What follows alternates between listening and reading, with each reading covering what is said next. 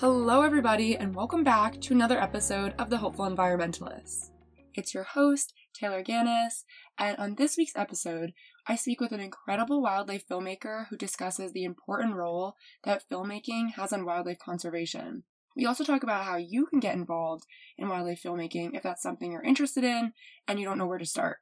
So without further ado, I'm excited to introduce our guest speaker, Kaush, who is a wildlife conservation biologist and filmmaker from the UK. With a passion for bringing science to life through media, his research has taken him across the world in search of human-wildlife stories, and we even get to talk about some of these stories in the episode, so I'm very excited for you guys to listen, hear these amazing stories. They gave me chills in a good way, so I'm excited for you guys to hear them. An award-winning nominated photographer, he has worked with conservation organizations and media outlets such as the BBC to shed light on conservation efforts worldwide. Okay, so hi, how are you? Thank you for joining the podcast. Hey, I'm well, thanks. Thanks for having me. Yeah, I was intrigued by your Instagram and all of the work you've done. So I'd really just love to know how you got into wildlife filmmaking. I've always had a camera in hand since I was young, just taking pictures of kind of animals or family gatherings, that kind of thing. And then in terms of wildlife filmmaking, I guess it started back in 2018. I was doing my master's research on whale sharks out in the Maldives. And part of that was recording encounters between people and whale sharks. So I had a camera, a GoPro underwater with me at all times. And when we didn't see whale sharks, I was kind of recording the reef and whatever fish we were seeing. And that was kind of my first start into documenting wildlife. I came away after that, made a short kind of show reel. Then I went back the year after as a research assistant for 3 months. And I was in the field every day for 3 months underwater, just capturing images and videos. And then COVID happened, and I had a whole year, 2 years to just sit and work with the footage that I had. And I kind of practiced editing, color grading underwater footage, and it just snowballed from there, really. And it's your videos and your photos are absolutely insane. Like I'm so jealous of the experiences that you've been able to have. Like I feel like so many people want to experience that, but don't get the opportunity. So you're so like lucky and fortunate to be able to do that. Yeah, I definitely consider myself fortunate to have had the experience that I've had so far. It's really been incredible. Yeah, so what role do you see filmmaking playing into wildlife conservation? And you've done wildlife conservation too. So how do you see that those two things like bouncing off each other? I think in the modern day that we live in now, it's really important to have as much visual material to help wildlife conservation as possible. It was definitely part of my master's was a module on kind of science communication and how we get the message out to the general public these days. I think one of the downfalls of conservation efforts in the past has been kind of just doing the science and producing the papers, but that's not easily digestible for the masses. And especially in the age of kind of social media now, where everyone's scrolling through their phones and they need kind of fast media to grab their attention, is crucial that photographers and filmmakers, whoever it may be, produce enough material to to show the world the conservation efforts that are going on, because it's impossible to get the word out basically if you don't have the visual media to go with it. Yeah, and so many people don't get to see all these animals and get to experience that. So you kind of help bring it to people and make it, like you said, easily digestible. And I think that's so powerful and so crucial and important. I know you had photographs that you posted of the two last white rhinos, and that's insane. What was that like, and how do you think your photography and people who photographed these rhinos, how does this play into species protection? Yeah, that was it's definitely a highlight of my experiences so far, meeting the last two northern white rhinos. Definitely a special encounter, and bittersweet in a way, because you get to meet these incredible animals, but then you're reminded that their subspecies is on the verge of extinction because of kind of human greed and because of people. But it's incredible, and you have to kind of put aside your emotions when you're taking those kinds of images and videos and kind of spending time with them.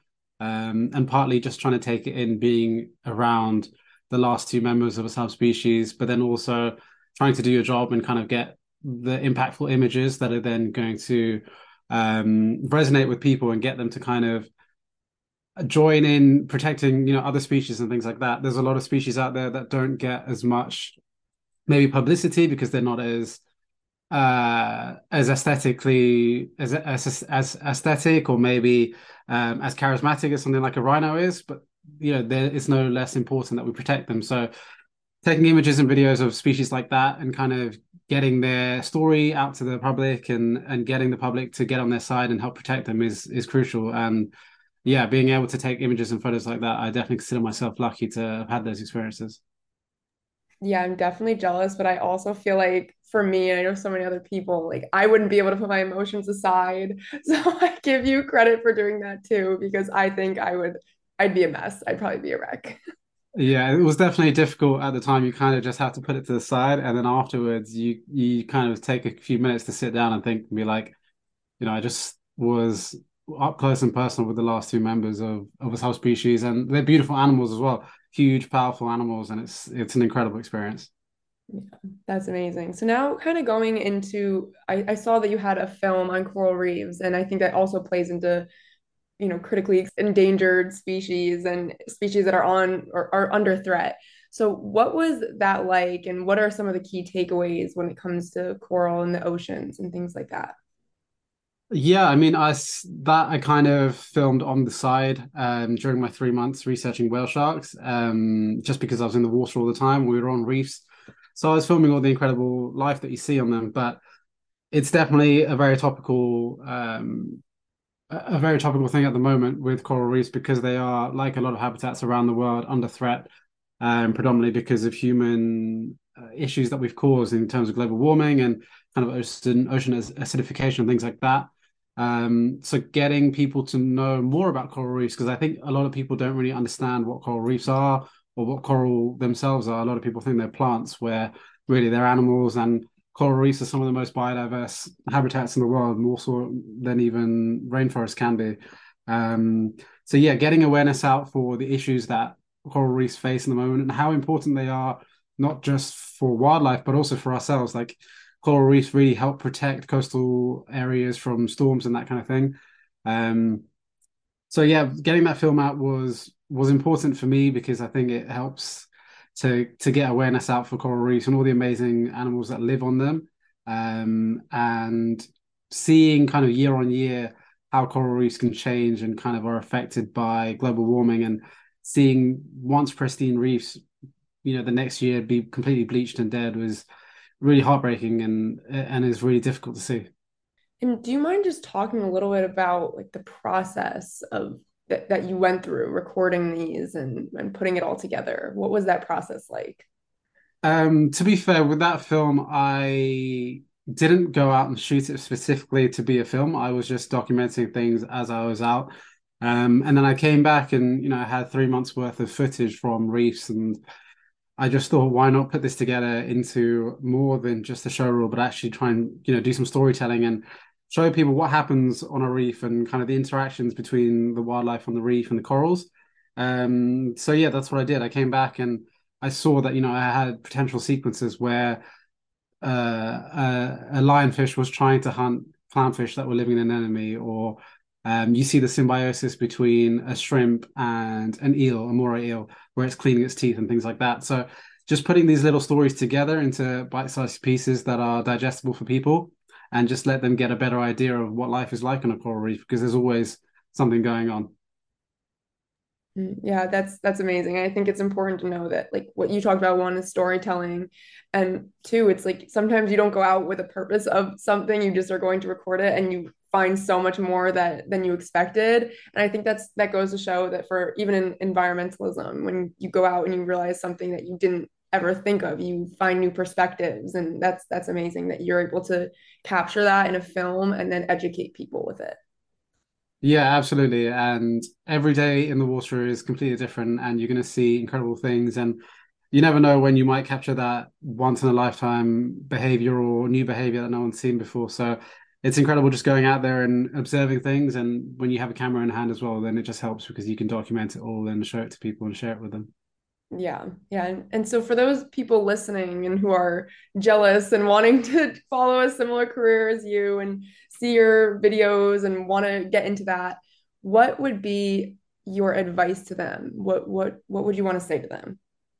So I think if wildlife conservation is kind of the route they want to go down, then definitely study something like that at university, biology, zoology, some kind of natural science, and then look at maybe doing further studies in wildlife conservation or something like that. But I think to get the experience, it's just to get out there, and you don't have to go somewhere as fancy and tropical as the Maldives. There's always places nearby to where you are. I'm sure that you can go and volunteer. There's always conservation organizations and charities that are looking for an extra pair of hands. If you're not necessarily, comfortable getting out in the water, for example, but you want to help a charity, there's always positions, whether it be an IT person or accounting or something like that. There's always positions that charities are looking for, and then they need help in. Um, but yeah, for filmmaking and kind of being in the field, I would say just get out there, volunteer with as many charities as possible, help out. Hopefully, they give you a job if that's what you're looking for. It's quite a hard sector to get into for work, and being a scientist isn't exactly a job that people get into for money making. Basically, you do it for the love of the wildlife and to help them. But yeah, I always recommend people just get out there and start practicing. If it's filmmaking and kind of camera work, just get out there. It doesn't matter what camera you're using. You don't need top of the line stuff. You can just get out there with a GoPro, which is how I started, and just practice and get better at the craft. I think that's really important what you said too, of you don't need the top of the line gear. I think that's such a hard thing for people to grasp sometimes, like, oh, I have to get this camera, but it's like whatever, I don't know the price of cameras, like $2,000. I'm guessing that's like even more expensive. But you don't need that. And you're so successful in what you do when you started with the GoPro. And I think that's so important for people to hear, that want to get into it and don't have the finances to be able to spend that much money on a camera. Yeah, absolutely. And that's something I try and kind of preach as much as possible. Like I started when I was a student, and so I had a student budget. And I just had the first GoPro wasn't even mine. I borrowed it from a friend.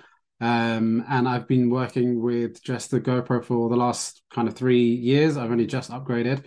And I'd always tell people it's more important to kind of learn the basics and get a grasp of the basics of filmmaking and photography before you start moving on to kind of better equipment and start investing more, because there's no point buying a top of the line camera for however many thousands of pounds or dollars if you don't know how to use it or you don't have an eye for kind of the shots that you need. So always practice with the basics first, and get better, improve at the craft, get better at editing. Having playing with editing, that's a whole different game in itself. And then slowly start upgrading your gear and getting better.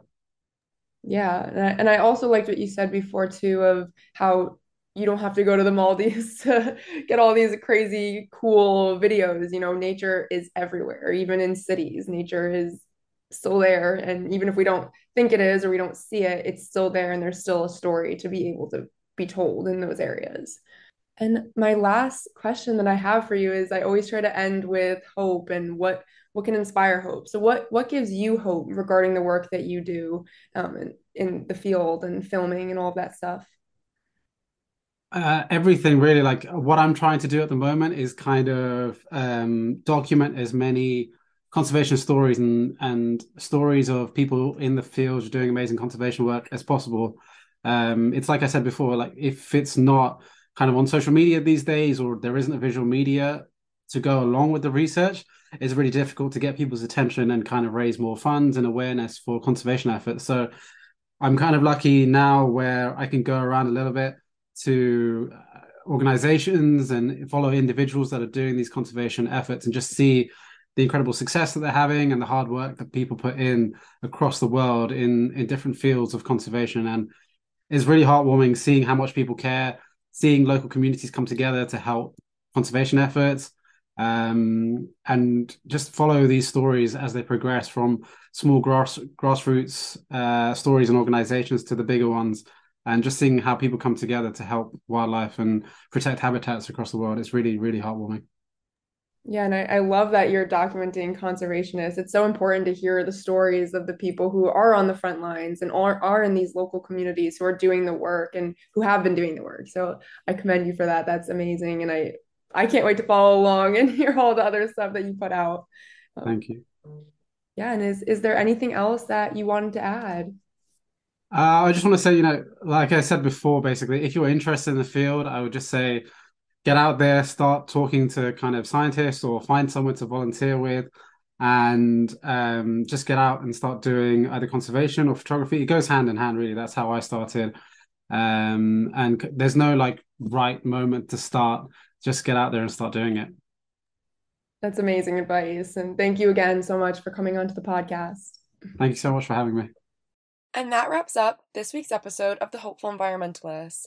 I really hope that you learned something new, especially if you are interested in wildlife filmmaking, that this really gave you inspiration, and that even if you're not interested in wildlife filmmaking, now you know why it's so important in this field and to help with wildlife conservation. If you're interested in our guest speaker's work, please feel free to go to the podcast description where I've linked all of his information. So you can find his Instagram, where he posts his wildlife filmmaking, his website, and all those other things. So I really suggest you go check it out. And as always, thank you so much for listening to this episode of The Hopeful Environmentalist. And remember to stay hopeful and create positive change.